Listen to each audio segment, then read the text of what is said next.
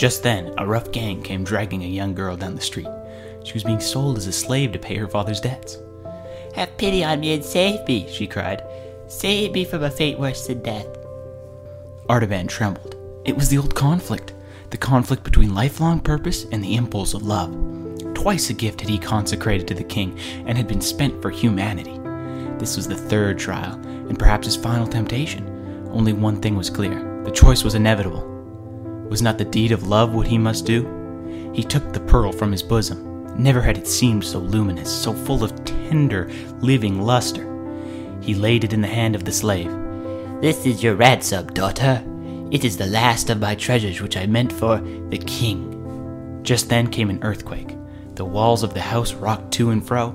Stones were loosed and crashed into the street and stuck the old traveler on the temple. He lay breathless and pale, with his gray head resting on the young girl's shoulder, and blood trickling from the wound. Artaban knew that the quest was over and that he had failed. But even then, there was a profound peace. He had done the best he could and been true to the light that was given him. He said, "I have lost all." Then came a voice, as if from a distance, in which only the notes were clear.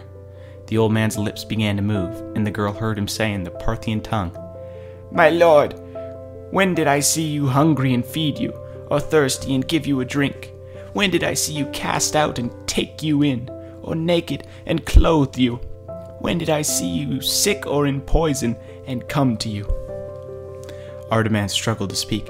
33 years I have looked for the king, but never saw his face, nor ministered to him. My king." The voice came again, faint and far away. "Truly I say to you, inasmuch as you have done it to one of the least of these, my brothers or sisters, you have done to me."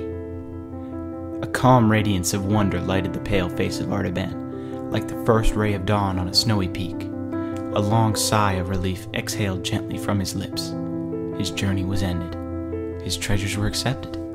He had honored his king.